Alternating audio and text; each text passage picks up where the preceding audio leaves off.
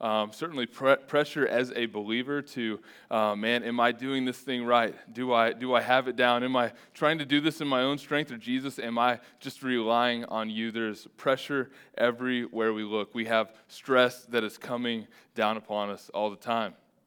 If that wasn't enough, we have notifications that are going off on our phones all the time. If that wasn't enough, we have task lists, we have inbox numbers, we have things that are just towering up in our lives, and the pressure is constant, and the pressure just keeps building until we feel like we are absolutely going to break. I don't know who sang it, but I heard in a song one time, pressure makes diamonds. And pressure does make diamonds, but pressure also, if it doesn't make a diamond, will just break the coal that it tries to make a diamond out of. And so this morning, my goal for us is to, in the power of Jesus and the Holy Spirit within us, that we would lean into His strength and not our own, and that when we are under pressure, that through Him, through Jesus, we would pressure-proof our lives. So I'm going to just go through a list of things, and if you feel like you are pressured from those things, you just say amen with me. Your spouse needs something. See, you shouldn't have said that, okay? Unless they're not sitting next to you, then amen. My wife's in service today. We're good. No pressure. Your kids need something. Amen, amen. And the kids are in service today too, and we don't care. We're going to say it anyway, loud and clear. Your friends need something. Okay, you got pretty much good friends, all right? Your boss needs something. That's pretty morose. Amen. Yeah, again. Your coworkers need something. Taxes need something. We're just confused at this point. All right.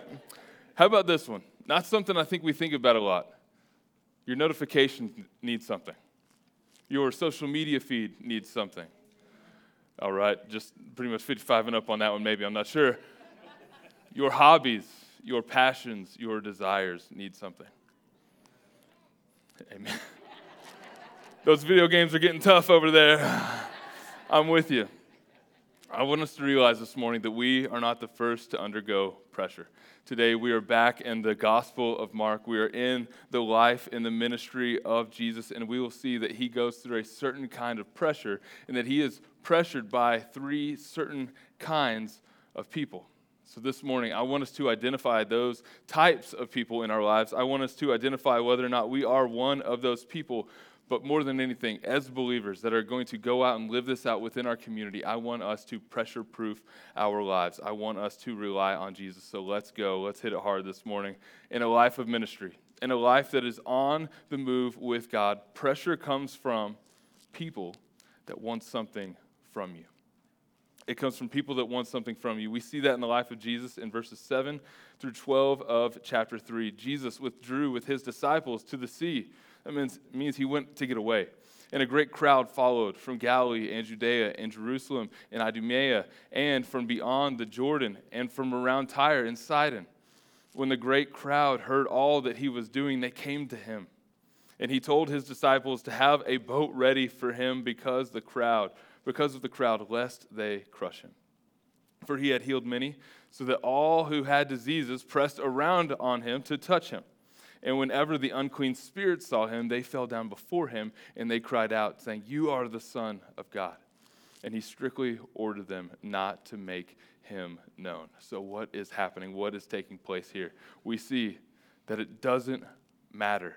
It doesn't matter that, as we learned last week as Jacob preached on, Jesus had a contract out on His head. There was a bounty out for His lives from the religious leaders that were out to get Him, that were opposing Him. Dog the bounty hunter is out to get Jesus in this very moment. And do people care? No, because Dog the bounty hunter is not relevant anymore. Nobody watches that. No, the people don't care. The people want to be healed. The people want demons cast out of them. And we see that there are different types of people that are coming to Jesus. And this is something that I think we have the ability to miss within Scripture. If we don't know these different regions, we don't know the people that are coming to Jesus from these regions. There's so many regions that are discussed here. And in some of these regions, it's mainly Jewish people. These would be the people that Jesus was used to gathering around Him. Then there were some regions that are mixed. Some of them are Jewish people and some of them are Gentile people. And then some of these regions are mainly Gentile people. Now, when you're reading over this, just seems like a list of places that have names that are hard to say, and it seems pretty seemingly insignificant. But what Jesus is doing here is something we'll actually dive further into next week in Acts chapter 10. And he is painting a picture that the kingdom of heaven isn't just for the Jewish people. The kingdom of heaven is now for the Gentiles. That is people like you, people like me. The kingdom of heaven is diverse. The kingdom of heaven is open. It is now not just God's people, but Jesus is making a way for all people to be God's people. One community, saved by grace through faith in Jesus. What else do we see about these people? We see that these people impose upon Jesus. We see that in verses 7 through 10. Jesus has withdrawn. He is trying to get away. He is retreating from the crowds. He is trying to refill, to refresh, to get with the Father, to get with his disciples, trying to restore, to get poured into before he pours out even more into other people within his ministry. And what happens? The same thing that always happens. This is like TMZ, man. These people are like paparazzi, and they're finding Jesus wherever he goes. And wherever he goes, they flock to him in crowds. These people did not give Jesus any space at all. They were all up in his grill. They wanted every bit of Jesus. And these weren't necessarily people that you and I would have wanted to be that close to us. Who does it say was close to Jesus? The people with diseases. Probably lepers. Probably people that weren't allowed within society. Not only that, but demon-possessed people. All of a sudden, this gets a little uncomfortable for us, but for Jesus, not only did he accept it, but he allowed them to get close, and he had a backup plan. I think there is an idea of personal space that we kind of leave out of the picture of Jesus too. We think, oh, this is the Son of God and fully man. I'm sure he didn't have any personal space issues, but man, culturally, everybody has personal space issues. This would have been people imposing on Jesus. So I did a little research this week. I wanted to go out into the world, and so I didn't jump on an airplane. I jumped on Google, and I did a little research on personal space.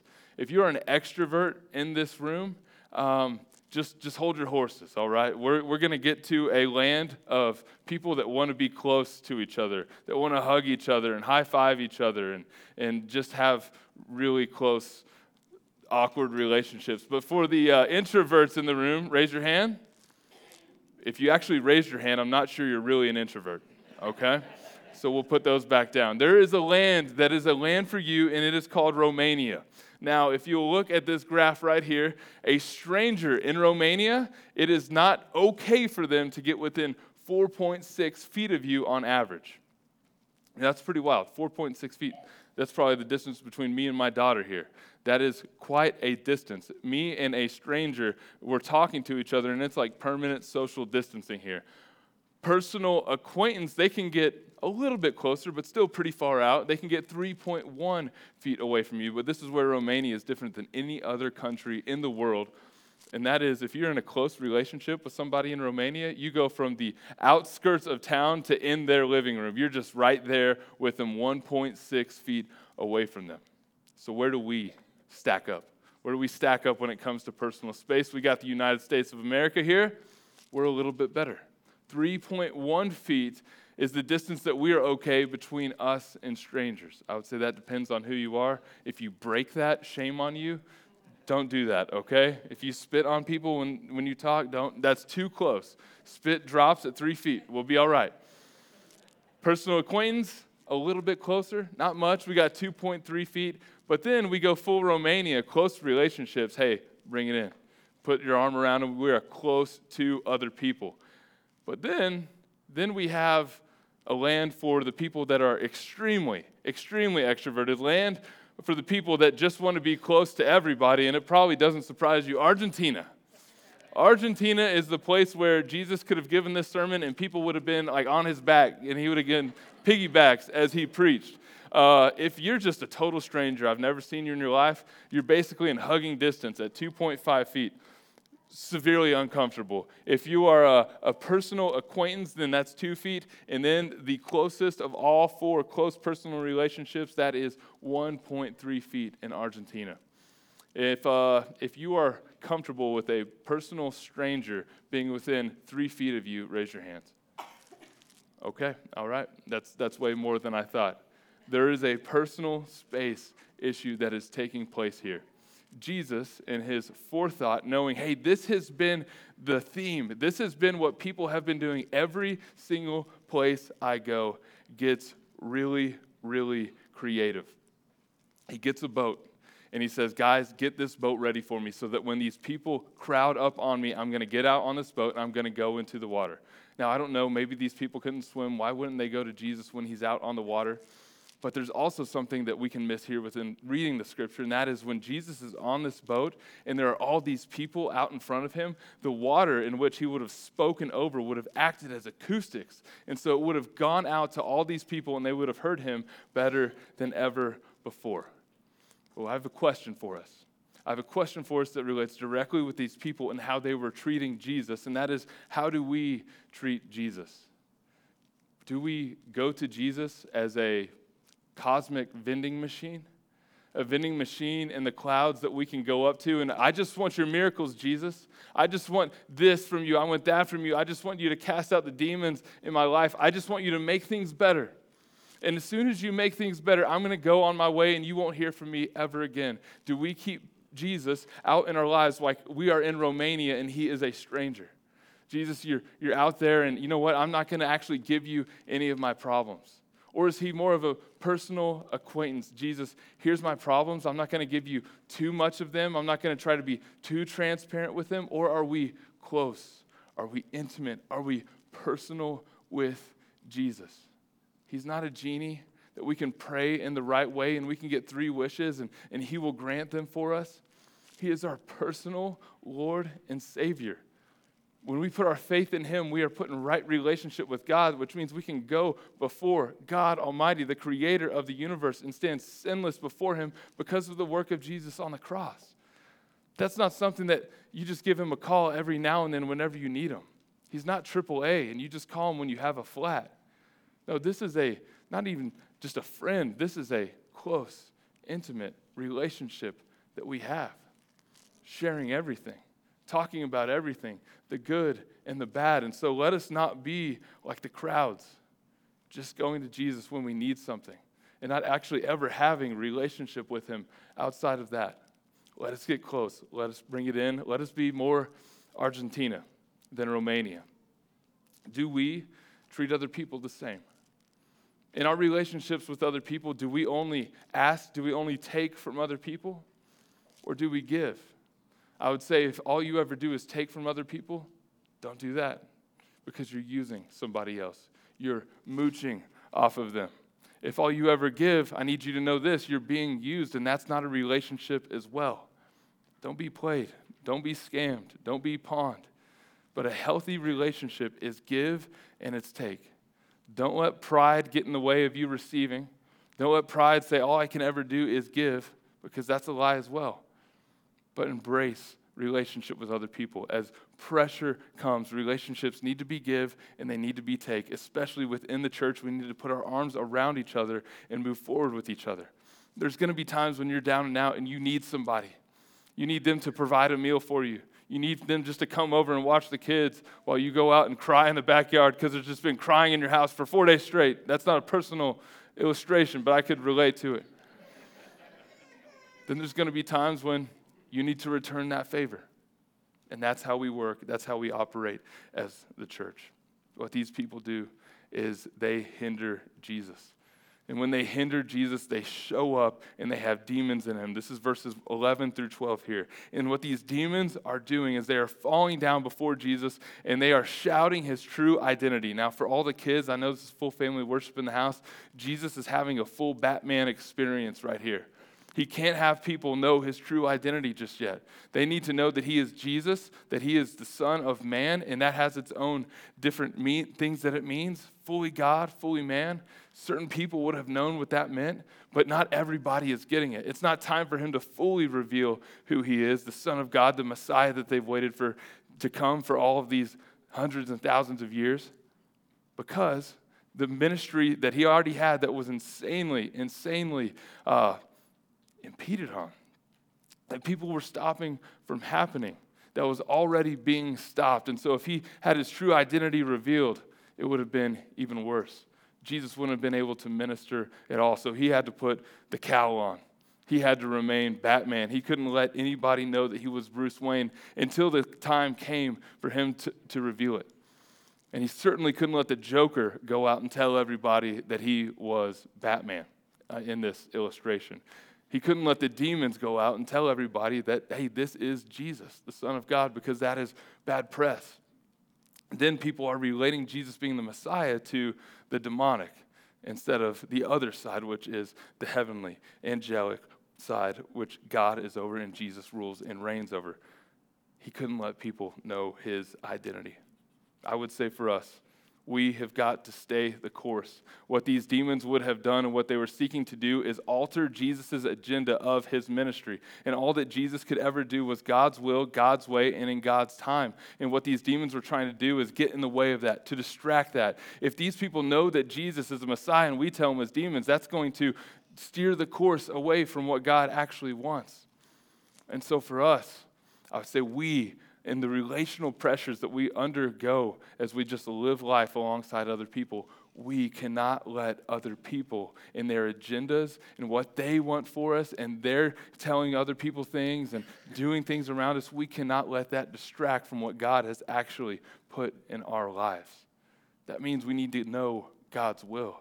We need to be clued in on what God is calling us to do in our lives. We need to know that we've been given a great commission that says, go, make disciples, baptize them, teach them to obey. And we need to know that there's a way in which we are to go about that, which is called the Great Commandment, and that is to love God and to love people.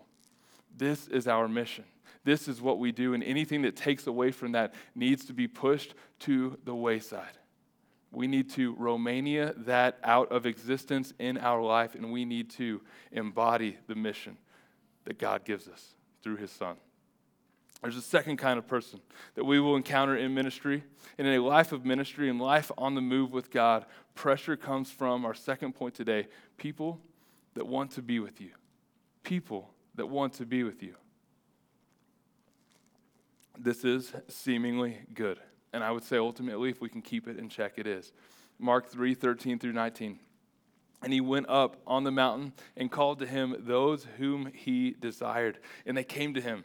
And he appointed 12, whom he also named apostles, so that they might be with him and he might send them out to preach and have authority to cast out demons.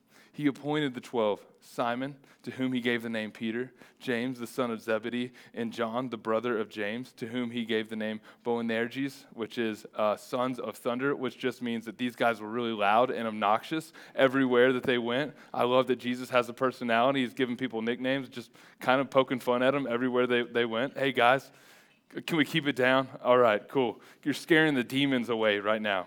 We need to cast them out. Andrew and Philip and Bartholomew, and Matthew, and Thomas, and James, the son of Alphaeus, and Thaddeus, and Simon the Zealot. And the last one picked every time in dodgeball, Judas Iscariot, who betrayed him. What we see here, verses 13 through 18, is that we need to choose whom we spend our time with. Jesus, again, he retreats. He goes up into the mountains, even further away. He was at the sea. Now he is up in the mountains trying to get away from these people, which is a great point of application Jesus gives us here. This is a freebie, and that is that if you ever just need to get away from people, just take a hike. People are terrified of stairs. Some of them can't get up them, but most of them just don't want to. So just elevate yourself a little bit, make it a little harder to get to you, and then the whole crowd, they'll just, okay, yeah, we'll go on. What does Jesus do when he's up on the mountain? He calls the disciples to himself. This is huge here. Before he ever calls the disciples to himself, we see in the gospel account of Luke, in Luke chapter 6, verse 12, that Jesus prays beforehand. We see that this is a big decision, big enough that he needs to know he is in perfect alignment, as he always is, with the Father. God, out of all of these disciples, in which there were hundreds at this point, are these the 12 men who you have called me to call as my disciples, to spend the next 3 years with, that will shape and change the face of this planet for the gospel? I think we should also spend time praying over the relationships in our lives. He prays and then he calls them. And these guys would spend the next 3 years of Jesus' life with him until he would go to the cross, and then even 40 days after he is resurrected. These guys, they will watch him. They will learn from him. These guys, they will do what he does. They will heal other people. They will cast out demons. They will lead the early church after his ascension. They will proclaim the gospel, and they will be the church, and they will display the kingdom all the way until their deaths, which all of them but one, who is John, would die by torture, upside down on a cross, on a diagonal cross, in the most horrific imaginable ways possible, for the sake of the gospel. What does Jesus do? He picks his 12. And in Jesus picking the 12, there's another thing taking place that we can miss, and that is that the Pharisees would have felt this as, boom, a slap to the face. What Jesus is saying in picking the number 12 men, is that you are being replaced. What I am establishing here in these men is a new holy nation. Apart from the 12 tribes of Israel, what I am establishing here today is the church. We see that Jesus is picky in who he lets get close to him. We see this in the order of the disciples. And again, there's so many things in the scripture today that we could miss. But if we really pour into it and we look at all the other gospel accounts around it, we pick up on it. And it is so crucial when it comes to our lives, and especially the way that we relate to people. There are 3 groups within Jesus' 12. So, got a picture here? And boom. AV magic. Thank you, guys. We have Jesus. And then we have the group that is closest to him, and that is Peter, Andrew, James, and John. 2 groups of 2 brothers. Now, what you will see throughout all the gospel accounts is that there are 3 groups, and these names are kind of interchangeable within these 3 groups, but the first name never changes. And the first name is the leader of that group, and technically the one that is closest to Jesus and responsible for that group. So we have Peter the Rock Johnson. He's Dwayne Johnson's great-great-grandpa. I don't know if you knew that. You can miss that if you don't read it in the scripture. We have Peter, and we have Andrew, and we have James, and we have John, and Peter, James, and John, the closest 3 to Jesus. And then John would say, I'm the most beloved, but that was in the gospel that he wrote. We know scripture's inerrant, so we can take his word for it. Closest to Jesus right here. So Jesus has layers in which he lets people in his relationships. Next, we have the doing all right group. And that is Philip, Nathaniel, Matthew, and Thomas. I'd say they truly are doing all right. Matthew got his whole gospel book deal out of this. It's doing pretty well for him. And then we have the not even trying group. This is James. This is Thaddeus. This is Simon the Zealot. Being a zealot basically meant you were a revolutionary, religious freedom fighter. These guys would kind of conceal a blade in a crowd full of people in a busy place, and they'd look for a Roman soldier. They'd go stab him under his armor, conceal the blade, very Assassin's Creed-like for all of our gamers in the house, and they would walk on their way. And then we have picked last Judas.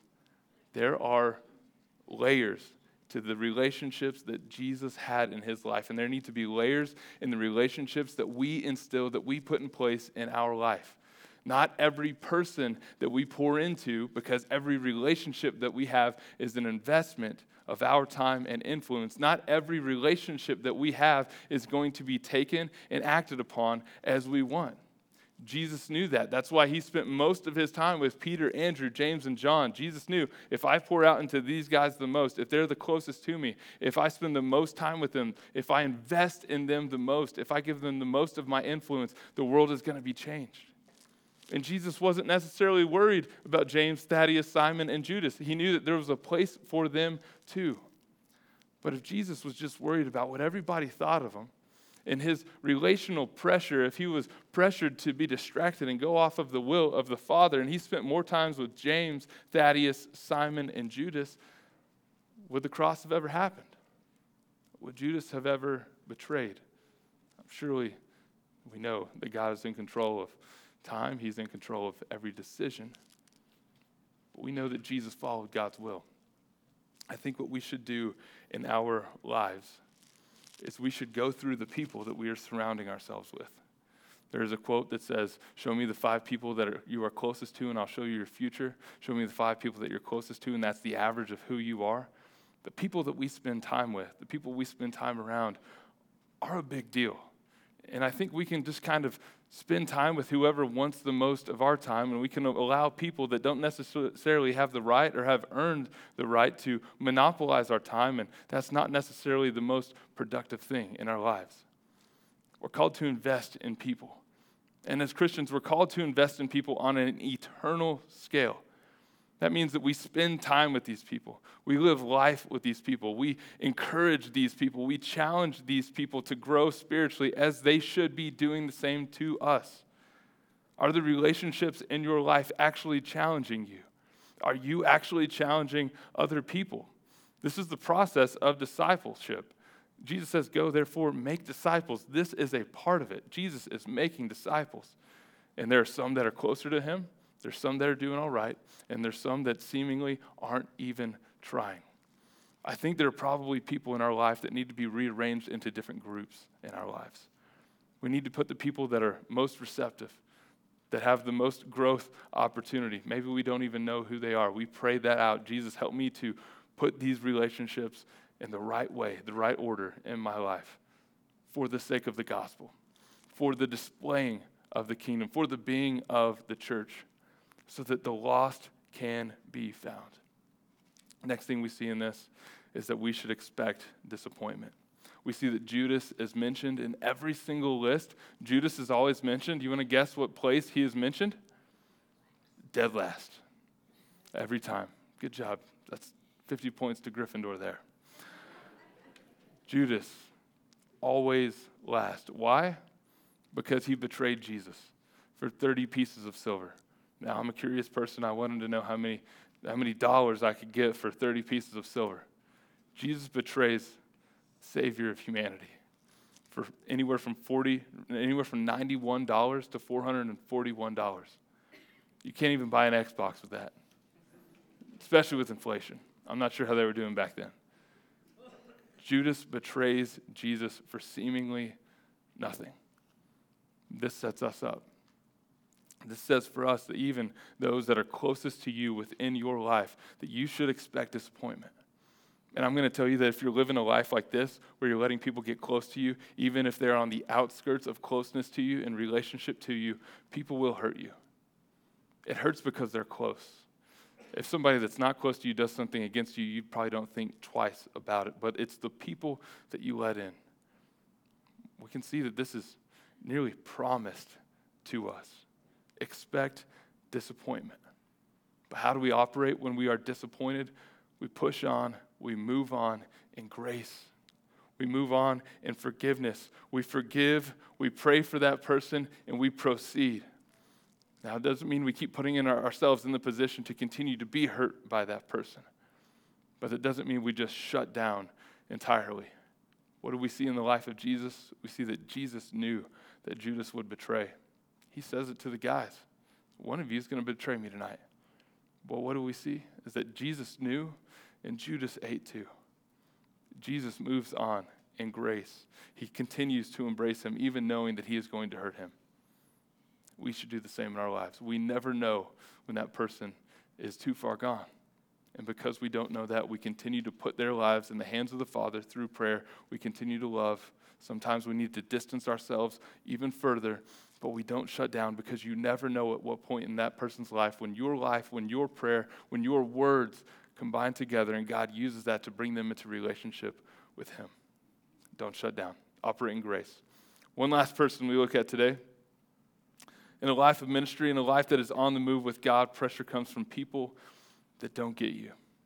And in this instance, that is Jesus' family, verses 20 and 21. Then he went home, and the crowd gathered again so that they could not even eat.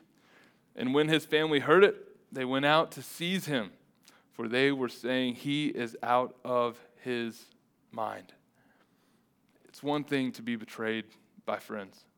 It's something completely, entirely different to be betrayed by family.